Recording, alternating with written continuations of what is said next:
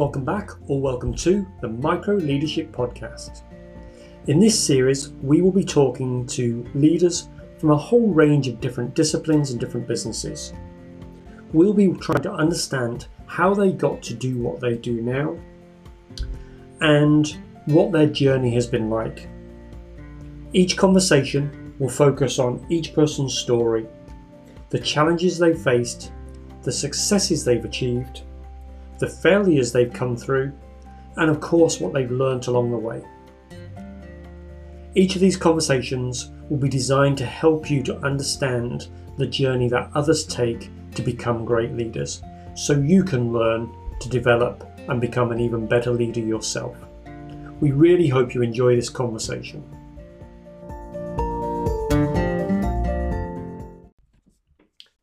In this conversation, I'm talking to Rob Davis. Rob is going to share with us his story of how he has shifted from a vocation that he set out for to a career that's taken him all across the globe, managing call centers and customer experience, and how the two at first appear really disconnected, but how he has discovered the connections that sit within as he started to explore the reasons why he does what he does. He's going to share with us 3 great principles that should be the foundations for most leadership practice, and are certainly 3 great principles that we can all learn from. So without further ado, let's jump straight into the conversation with Rob and explore his story of how he does what he does. So welcome, Rob. Thanks for joining me on the Micro Leadership Podcast. It's really great to have you on. Hi, Hayden. Yeah, no, it's great to be on. Thank you very much for inviting me. Oh, you're very welcome. So, as you know, this podcast is really about people and leadership. But with Series 2, we're really looking into the reasons why people do what they do and a little bit into their story. So share with me a little bit of your background. Tell us a little bit about the role that you do and kind of how you got there. The role I'm doing at the moment, so I'm Director of Customer Operations for a private equity company. So basically running call centres in different continents, actually. So up until the middle of March, I did an awful lot of travelling, but that's changed somewhat in the last few months for obvious reasons. Yeah. And prior to that's pretty much what I've been doing most of my sort of working career for 20 years or so. So running sort of large call centres.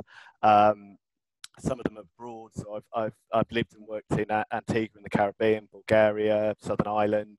I've also, a lot of it's been in the gambling industry, which is hence how we met.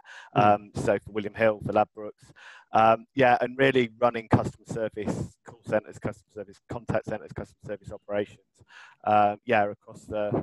across the world, I guess. Yeah, absolutely. So it's a fascinating background that you have, and I say we had the real pleasure to work together when we were both at William Hill. So what attracted you to get into kind of customer experience particularly? Well, it's funny you asked this question, because I think we had a conversation a few weeks ago about this, and we were talking about whether people have a sort of vocation, and I always felt that I had a vocation, and bizarrely, the vocation was nothing to do with customer service or customer experience.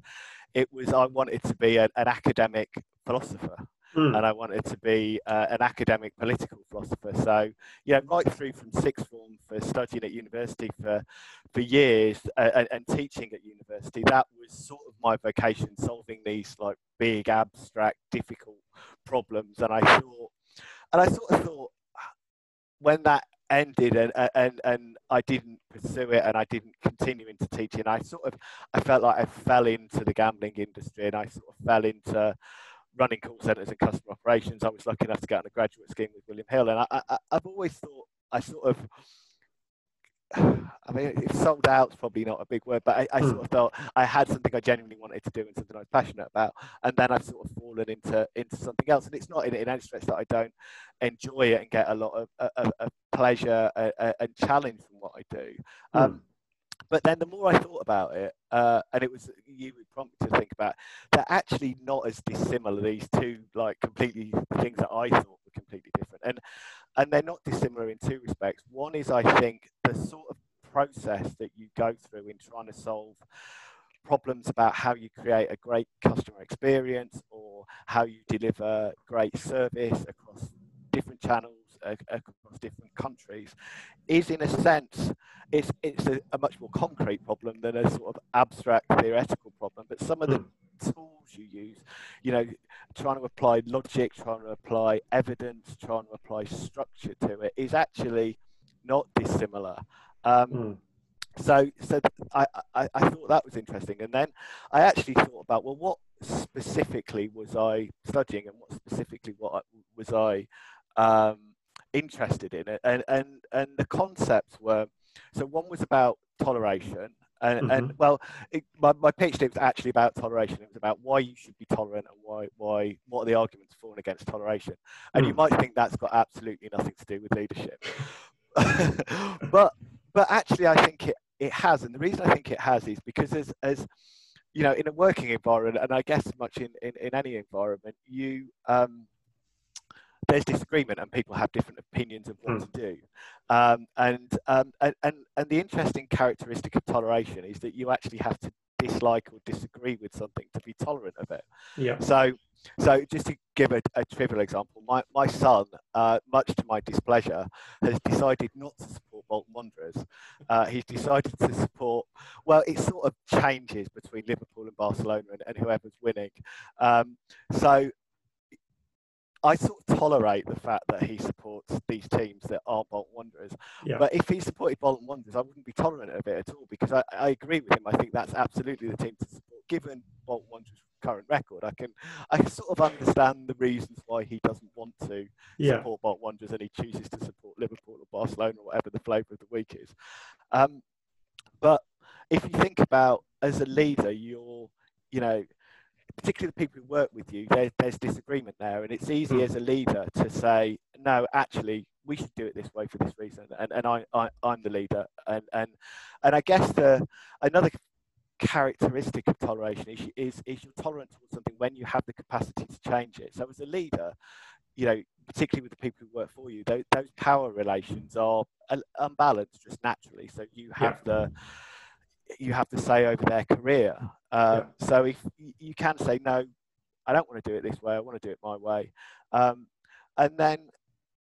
I think the bit about toleration there is, why shouldn't you? So why shouldn't you just do it your way? And in terms of toleration, there's various different arguments put as to why you should tolerate other things. And I think the three that I just mentioned that I think are important to the way I think people should be led. One is this idea of autonomy. So one is the idea is people have a capacity to make free choices, and that's really important, and that's sort of what makes you human. And if you stifle that capacity to make free choices, it's a bad thing. So as a leader, if you just tell people what to do rather than let them figure it out for themselves, or give them the space to make their own decisions, and I think as leaders, there's always that tension between doing what you think is right, but also giving people the scope to find things out for themselves and do things their own way. And I think, you know, I know one of the things we've been talking about recently with my team is how you set objectives that meet that criterion whereby you give them enough freedom. And I mean, I've worked in environments where you had like hundreds of metrics that you had to meet. And I found that really difficult, because there just wasn't a huge amount of autonomy or freedom to do what you wanted to do. Whereas what we've done with the team now is set them a very, very broad objective. So said, resolution of queries, we want to be 75%. How you do it is your choice. And I find it difficult at times, because I sort of think, well, if it was me, I'd do it this way and that way and this way. And I'm consciously trying to give them the autonomy to do it themselves and sort of leave them to it. So that autonomy piece, I think, is important about the way I like to be led and the way I think people ought to be led. And it connects to this sort of stuff I studied years ago that seemed completely irrelevant to what I do now. The second one is about this idea of fallibilism. So fallibilism is the idea that there is a right way to do things, but it's really, we don't always know and we don't always get it right. Mm. And sometimes people worry about that and think that just means that you don't know what right is. And Yeah. it's not that. It's about saying there is a right and a wrong, but sometimes it's difficult and sometimes we make mistakes and sometimes it's wrong. So having that is a reason why you ought to give people freedom and space, because you don't necessarily know the right answer. And I think people naturally defer to leaders and think, yeah, he's my boss, he must know the right answer. And I don't. I genuinely don't about a lot of the times. And I think that is an important reason why you ought to give people freedom, why you ought to have debate about things, why you ought to have an environment where you can criticize one another and a sort of a safe space where you can do that. So autonomy is one thing, this fallibilism sort of ideas another one, and the other one is sort of diversity. So why do you want to have people doing their own thing, whereas actually rather than people just doing what they're told? And I mean, I've been reading Rebel Ideas by Matthew Syed recently, and that talks about great book. It is a great book, and it talks about the value of diversity and the value of having lots of different ideas, and if you work with the same people who have sort of similar ideas or similar approach, whilst it might be really comfortable and you might get on like a house on fire and go for beers after work, actually having people who criticize, and it is there's someone I'm specifically thinking about on my team who's really good at sort of pointing out where I go wrong and make mistakes, and at times it's really irritating and frustrating, and I'm like, oh, just get on with it. But actually the value of that person to the team is huge, because she's prepared to challenge and prepared to make me think about looking things from the other way, and so all those things, I think, and it, so the conversations we've had recently have sort of made me think about, I haven't had two careers. I've sort of had one career that looked very disjoint, but actually what I do now is similar. It's the same values that are important and the same sort of process that's important. So that was a very long answer to a short question. No, great. And what I love is, as you say, you set out with one kind of intention or direction. And like so many people who I talk to, that the DNA of what you're trying to create stays fairly consistent, but how it shows up or how it's expressed tends to be very different from what maybe the original intention is. But I love those three aspects, and I think I just want to call them out because I don't want our listeners to lose these things. So having as a basis of a leadership principles, autonomy, fallibility, and diversity. I mean, those are three powerhouse principles to have as the basis for any leader's approach to the way they lead people, to give people space and freedom to make choices, to understand that people will make mistakes and we're also prone to mistakes as well. So we're all fallible. We're not going to get things right every time. And then to embrace the fact that people think differently to the way you think. I mean, those are three amazing principles that leaders need.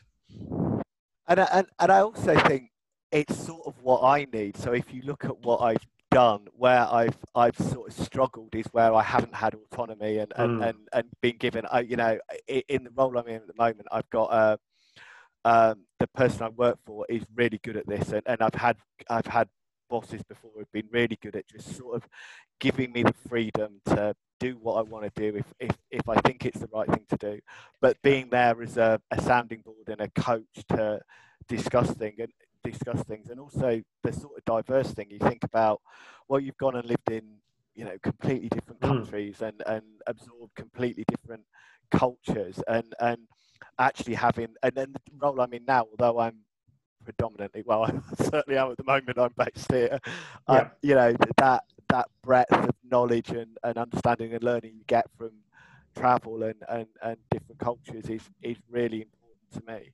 Yeah. And so within this role that you're doing now, so how this is kind of expressed, this desire to look into complex issues and create solutions, which is kind of how you express this philosophical side to what you do. What's the thing that you enjoy most about it, and then what's the biggest challenge?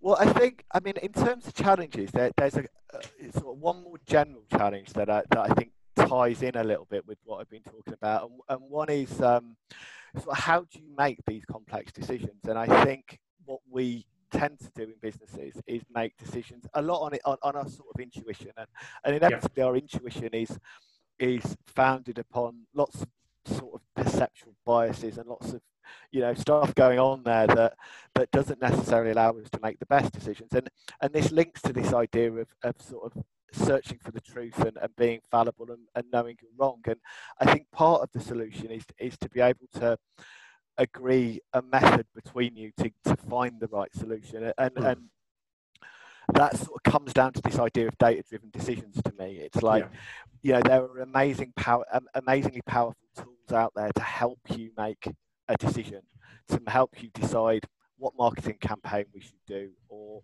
should we deploy proactive chat on our website. And often we sort of make those decisions off the cuff because we sort of think, someone else did it, or our competitors have done it. And I think to be able to make decisions that are data driven and use statistical tools is hugely valuable. It's not something that I'm massively familiar with. I'm actually at the moment doing an online course with Harvard Business School on business analytics, which is, the maths is I'm struggling with a bit, to be honest, but some of the tools like multiple regression analysis, which sounds really abstract, is actually a really powerful tool at trying to understand what's driving something and causality. So I think in terms of big decisions and challenges, I think how the very how we make decisions itself is really difficult. A sort of more maybe not mundane, but at a sort of a lesser level, I think at the moment, given what's happened over the last 3 months, the challenge of having people working from home is really big for us. And it's not just about the sort of mechanics of training people. It's more about that sort of employee experience. And what we're finding is our mature, experienced guys, apart from the technical problems of getting calls to them and getting chats and stuff like that, it's actually okay and we can do it. It's more about bringing people on board and not being able to physically train them in a location and induct them into the culture of the organisation and make them feel who they're working for is a sort of credible organisation. And that's the challenge, because we're looking at potentially other locations where we might not have a physical footprint, and some of that it is a difficult challenge, but applying that sort of logical framework to try and solve the problem has parallels with stuff I've done in different businesses or before as an academic. And having done, obviously spent a little bit of time with your business as well, I know how important that sense of belonging is to your culture in your business. And one of the hardest things, and I've been doing some work on this recently, is how do you create a sense of belonging when people don't have the physical connection to the space? Because our brains create patterns, and the way they work is they associate with different things, and when you don't have that physical association, so just going into an office and drinking a mug that's branded as the company you're in because that's what they've got there automatically tells your brain that's where you belong. When you don't have that, when you're in your own environment, you don't have the same connections to it. So how do you create them? Yeah, I mean that's a really interesting insight I hadn't really thought about, and actually, next week we're starting to kick some of this stuff off, and one of the challenges I've set the team is how do we create that, and how do we create that, and actually using that language, and maybe it is a mug or a screensaver or something like that to make them feel they belong as part of a bigger organisation. Yeah, and it's really important. I say it's the thing that I think, particularly new people coming into an organisation, and say for existing staff or team members, they will have that association already because they've had that time and their brains already formed the pattern. But for new people, it's helping them have that connection to what you're doing. And what I loved about your the other side of your answer was the importance of being data driven, because every business has got lots of great brains in there, and all of those great brains form opinions. And everybody believes their opinion is going to be right, because why would you form an opinion otherwise? Exactly. And that's where it becomes a challenge in many businesses. And it sort of comes down to that idea of toleration again, is that why should you when you think you're right, and we're all human beings, and when someone tells us they think you've done something wrong or they disagree with you, it's sort of painful. But if you can sometimes look beyond that, accept that you might not be right about this, and actually the other point, the first person's viewpoint might be right, and try and understand that, and try and understand how you could have done things differently. I think there's huge value in that. Yeah, there's a phrase that I've used for a while, and it's only really having spoken to you last time we discussed and today. There's a phrase I use which is to have an attitude of positive intolerance.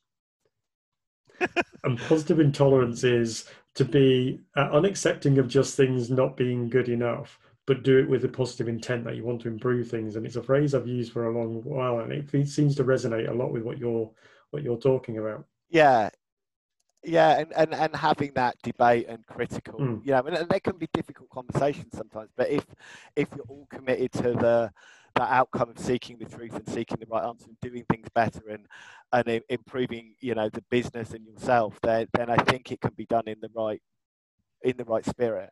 Absolutely. And so I'm just really interested to share, because we had a coaching session, and obviously we talked about this, but I just want to kind of, what's the thing you've learned over the last kind of few weeks as you've started to really reflect on the start of your career and where your career has taken you? What's the thing you've learned most about yourself?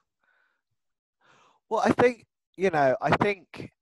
some of it is actually not, to feel that what you're doing now is sort of second best to what Hmm. you're doing, and you've not got a vocation, and really to understand, and I guess as human beings, we want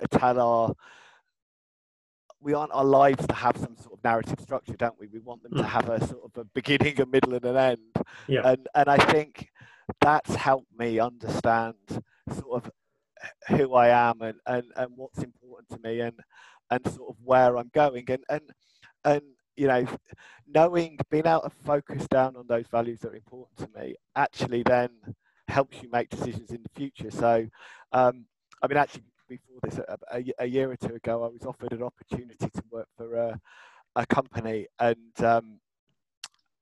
one of the things that was very characteristic of that company was it was led by a very strong and sort of quite feared leader, Mm-hmm. and the company was hugely successful, and the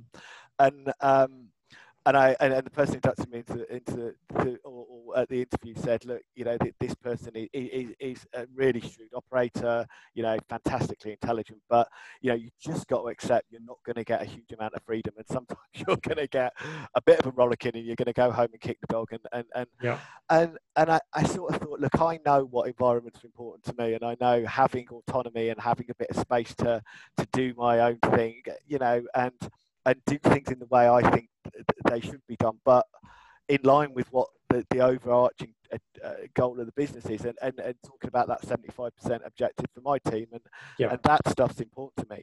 And actually, I thought, look, this is just not it's just not going to Not work going to for work. me. Yeah. And actually, having the confidence to do that comes with a bit of maturity, actually saying what's important to me. Mm. And I think, the last few weeks has really solidified that, and actually even having this conversation right now, and doing a bit of preparation for it, sort of, this idea of fallibility, this idea of autonomy, and diversity. Those are the three sort of, that's the framework in which I want to work, and that's the environment I want to create for other people, and the environment I want for myself. Absolutely. Yeah. And you used the word right at the beginning of our conversation of feeling like you sold out or sell out. Yeah, And I think that's what we recognize as we mature, is what selling out really is not being true to what matters to us. yeah, That's when we sell yeah, out. It's not about a chosen career path. It's when yeah, we give up on our values for the pound note. That's when we yeah, sell out. yeah, So, exactly. Rob, been great. Listen, and there's been really, you've given so many good insights into your own thinking and how you connected these different things up, and also, just a brilliant 3 simple point framework. So, if I can ask you, what would be the kind of one piece of advice to those listening to this podcast that you would give? What would it be? What's the one thing that you would share with people? It's funny when I'm thinking about this. I mean, this question is sometimes framed as or a similar question that I've been asked before is, what advice would you give to your sort of future self? And I'm thinking about it in that context and thinking that's the that is the answer really. Think of yourself as your future self. So I think at times in our work and our life, in our careers, little things can seem, stressful and overwhelming and difficult. And actually, I'm thinking right at the beginning of the week, and it was a really trivial thing, but I was trying to pull together a meeting of sort of various different teams, and some were a bit more reticent to meet and discuss than others. And it was sort of, I was getting frustrated about this, and I sort of thought, look, by the end of the week, this will have resolved itself, and you will have reached a solution, and you'll have the meeting, and there'll be a constructive dialogue. It might not go quite the way you planned, and I think that's what I'd sort of say, or that's the thing I've learned most, is sometimes take the longer view, or take the bigger view, and think about it when you're 65 and hopefully you're on a cruise ship. I've always wanted to go to Australia, so I sort of envisage myself on a plane to Australia, and sort of thinking, and the thing that is bothering me now about my career, or about my, what's going on at work, is actually it sort of shrinks down in significance, and hopefully my beautiful wife and my lovely 2 children, who'll be probably quite a bit older by then, they probably won't want to come. But they'll be with me, and that will sort of, and coming back to what you said about, what's valuable and what's important, and also this idea of your life as a narrative or a story. It's like, actually, the story will have a happy ending, and actually, in the happy ending, the things that actually don't seem that important and won't seem that important. So I think that's probably the message that I'd give is sort of, I guess, to use a phrase I hate, don't sweat the small stuff, but it's being able to see your life in a broader context, and actually things that are stressful or difficult at one point in time, actually in the broader cycle, are less so. And that's a wonderful tip, and it's a great psychological framework actually to work from, which is to create perspective on your life, because when you're in it, it feels like everything is overwhelming, but when you take yourself out of it, in a psychological approach, then you create perspective, and that's the great thing. So imagine your future self. How important is this right now to your future self? Is a great question to be asking yourself. And it's often not very important. Or not anywhere near as important as it feels like it is at the moment in time. Rob, this has been absolutely brilliant. I've really loved hearing you talk about this. I mean, we've had a previous conversation, but actually the way you brought this together today is really kind of, for me, create some great insight. So I just want to say a huge thank you for coming on and sharing that. If people want to find out more about you, or get in touch and maybe want to continue this conversation in person with you, how would they get hold of you? What's the best way for them to contact you? By all means. I mean, you'll attach my LinkedIn profile to this, so contact me through LinkedIn, or you can add my sort of personal email address. And I mean, if anyone fancies a coffee, I'm in Leamington Spa. I don't think I'm going anywhere outside of the country for a while. So I'd love to continue the conversation. And thank you for having me. I really enjoyed it. No, great. I really appreciate it. It's been really good to hear from you. So thank you. All right. Cheers, Aidan.